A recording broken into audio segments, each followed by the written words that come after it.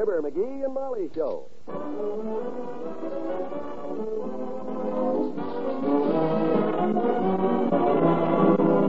NBC and Paper Make Pens bring you Fibber, McGee, and Molly transcribed. The show is written by Phil Leslie and Ralph Goodman and directed by Max Hutto.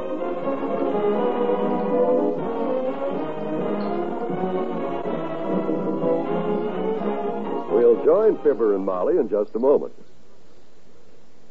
The tradition of religious freedom and of religious worship in America goes back to the very founding of our country. The cornerstone of our Declaration of Independence is the statement that all men are endowed by their Creator with certain inalienable rights. So in these days of world crisis, when our nation and all its citizens need spiritual strength and guidance, all of us should think again of what religion means to us and to our country. More than anything else, it is religious faith that protects our families, our homes, and our nation. It is religious faith that makes our way of life possible. And it is religious faith that makes that way of life worthwhile. During this month of November, people of many faiths are joining in a great Religion in American Life campaign. Be sure to attend and support the church or synagogue of your choice. Light their life with faith. Bring them to worship this week.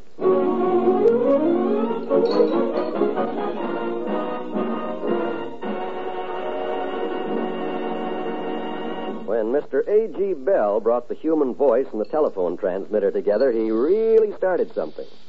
Get a load of a local subscriber killing a few idle hours right now. Yeah, Herb, Molly's at her club meeting. Been gone all afternoon. Yeah, sure, you know how the girls are when they get to gabbing at them meetings. They're probably having a discussion on the question of having less discussion between discussions so they can have more time for discussion. Oh, I think she's coming in the back way now, Herb. I'll see you at the Elks tonight. So long. Is that you, kiddo, or? The grocery boy! Oh, it's you, old-timer. Who are you expecting, son? Or ain't you expecting? I was expecting Molly. She's at her ladies' club meeting. I know. I just came from there, Johnny. Delivered some groceries to Mrs. Spradley. Never heard so much arguing in my life. About parliamentary procedure? No, about the grocery bill. Bill's too high, Miss Spradley says. Oh? I says, Miss Spradley, I says, I don't make 'em out, I just collect 'em, I says. $59, please. That's a very witty answer. She says, don't talk so loud, I have a meeting going on in the den. So I says, in the den? I says, and she says, yes, in the den. And I says, what is it, the Lions Club? Boy, they ought to put you on the stage. Better still, they ought to put you under the stage, in the trunk. So then she says, don't talk so loud, please. Yeah? I'll discuss the grocery bill with you some other time, she says. So what'd you say? I says, Miss Bradley, I says, if you ain't got the money for the grocery bill, maybe one of the girls out there loan you the $59 because... Because what? That's as far as I got, Johnny. When I come to the word $59, she clapped her hand over my mouth with three $20 bills in it, and she shut me up like a saloon on election day. And you're a pretty smart bill collector. Yep. Oh, I almost forgot. Huh? I seen your little woman over there at that meeting, and she sent you a message. Molly, what'd she say? Said if you wasn't busy, you could pound the round steak for her and peel some onions. Said she'd be a little late. Oh, boy, steak and onions. That's the round steak there. I just brung it. Good. I wonder what she uses to pound it with. Got yourself a scout axe? An axe? Well, that'd cut it to ribbons. You don't know much about cooking, do you? Nope. You don't know our round steak either. Happy chopping, son. So long.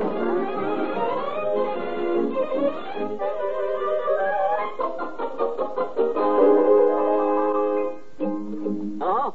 Oh, thought we were cut off. No, Herb, she's not home yet. Oh, your wife too, huh? You said it. Hold it, Herb. She's at the door now. Come on in, kiddo. It's not locked. Hang on, Herb. I'll meet you in the kitchen, Molly. I'm on the phone. You can get dinner started if you want to. I'm starving. The steaks are all pounded and ready to go in the skillet. Looks like I may live after all, Herb. Nah, I never say anything to her. I just look kind of hurt when she's late like this. Yeah. Well, I'll see you at the Elks tonight. Bye, Herb. All you got to do is season them steaks and throw them in the skillet. I hate to put you to work the minute you come in, but gee whiz, it's 5:30. Oh, that's okay, Mr. McGee. I love to cook. My gosh. Hey, what are you doing with that meat? Hi, mister. You like a lot of cinnamon on your steak, Mr. McGee? Do you like it, a lot of cinnamon? Cinnamon? Cinnamon? No, of course not. Oh. Look, Teeny, I'm afraid there's been a little misunderstanding here. I thought you were Mrs. McGee. Oh. You mean you don't want me to cook your dinner, Mr. McGee? Well, Gee, I could cook it just wonderful, I betcha. well, I'm sure you could, sis. Although cinnamon steak is kind of a new idea. But you see, Teeny... Say, Mr. McGee, Hmm? I bet you Richard will like cinnamon on his steak when I grow up and we get married. Mm-hmm. I bet you will, I betcha. Richard, huh? Mm-hmm. That the Richard that delivers our paper, Teeny? Sure. He's an older man, of course. Oh. He's 12. I'm going to marry him when I grow up, Mr. McGee.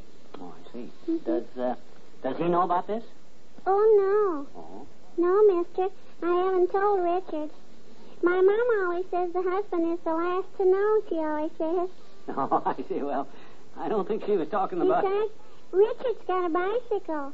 He might get away. That's a pretty smart move. A girl can't be too careful these days, mister, I always say. Yeah, I've heard you say that, sis. Because, did you know that the ratio of eligible males to eligible females is only 1 1/3 men for 5 of us girls? Did you know that? Is that so? Where'd you get them statistics? I got that from the Saturday Evening Post, I betcha. You mean Saturday Evening Post? No. Oh? No, I mean the lady who comes over every Saturday night to play cards with my mama. That's what my daddy calls her. Saturday Evening Post. Oh, yeah. Well, your old man, or your father... Say, that sounds like your fiancé now, Teeny. Oh, boy, that's him. Hey, Richard! Richard, it's me. Wait for me, Richard. Can I run behind your bicycle, Richard? They sure make a handsome couple. Well, I hope Richard likes cinnamon on his steak, because, boy, he's going to get it with... Hey, I'm home. Come on out in the kitchen, dearie. I'll get dinner started. Oh, hi, kiddo. You almost lost me. A very nice-looking young lady just dropped in here and offered to cook my dinner for me. But I said no. Yes, I saw her chasing a bicycle. Well, I'm sorry I'm late, sweetheart, but the meeting went on.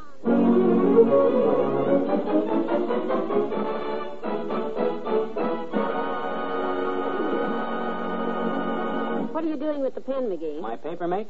Oh, just popping the point in and out. Look at that. Just flick a button and it's ready to write. Flick it again and it's out of the way. You do have fun, don't you? You know, that's one of the first things that caught my eye about the Papermate pen. No cap to get lost. The thing that caught my eye was no more ink smeared all over my hands and clothes and in my hair and on the rug and You're all. the boy who can throw it around, too. Not with the Papermate, though, because this pen can't leak. You can't smear Papermate writing because it dries the minute it hits the paper. That's why school principals all over the country approve it. And bankers, too, don't forget. Papermate pens are used in over 7,000 banks every day. Imagine. Just look at that baby. And it cost only $1.69. So look, if you haven't got a Papermate pen, rush right out and buy one. Once you try a Papermate, you'll see why it's approved by bankers and educators and millions of Papermate users.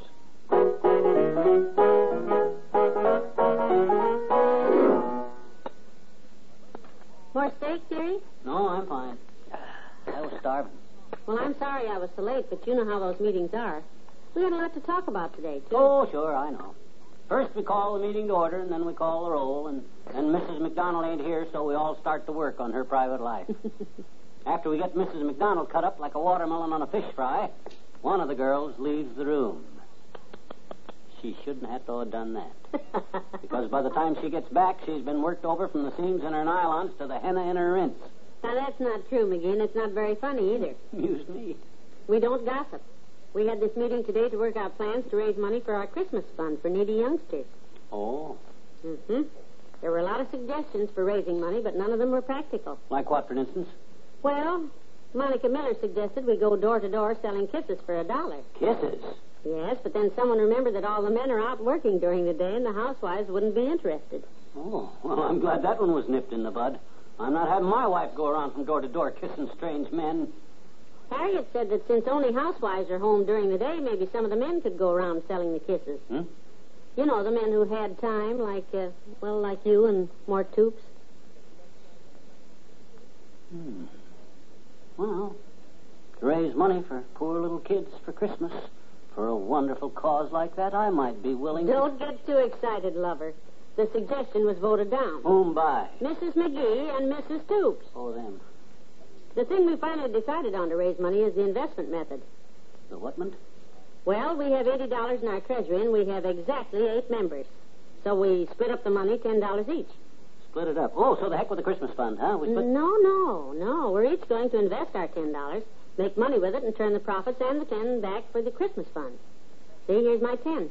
Hey, that's a pretty cute idea. Like buying stocks and bonds, huh? Well, something like that. Mm-hmm. Only most of the girls are going to invest in materials and make things like aprons and cookies and cakes and pot holders.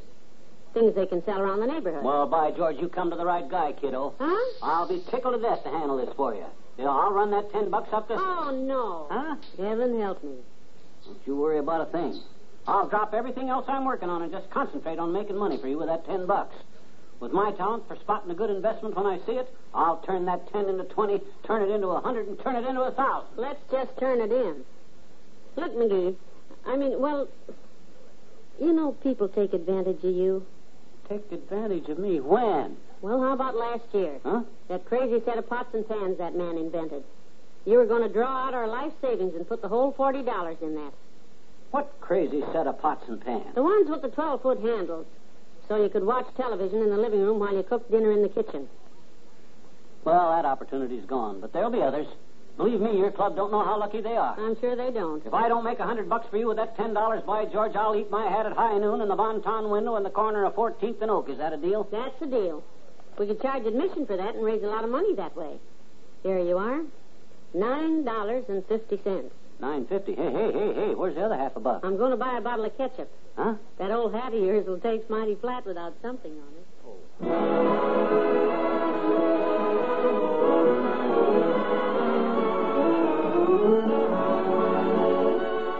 Fibber and Molly will be right back. For 26 years, the National Broadcasting Company has been bringing the finest in entertainment, news, and education into your homes via radio stations from coast to coast. During this past quarter century, more people have enjoyed more programs on NBC than on any other network. Listeners know that when they tune to the station where they hear the familiar 3 NBC chimes, they are assured of hearing the very finest of all radio entertainment.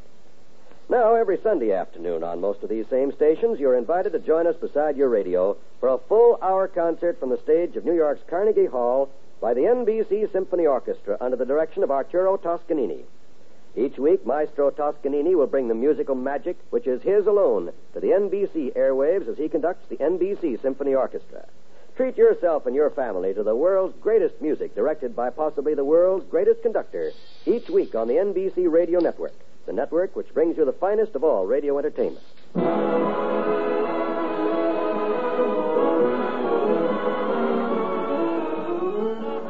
Well, that's another week. Ah, yes. We hope you all have a pleasant weekend. Yep. And I'm telling all of you right now that by this time Monday, I bet you I'll have Molly's Ladies Club's Christmas funds $10 run up to, $30 or $40 maybe at least. Just for a starter. Yes, sir. $30 by Monday. That's my pledge. That's my boy. Good night. Good night, all.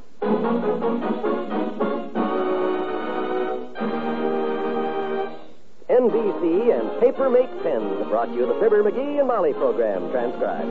The Old Timers played by Bill Thompson, and this is John Wald inviting you to be with us next Monday night for another visit with Fibber, McGee, and Molly.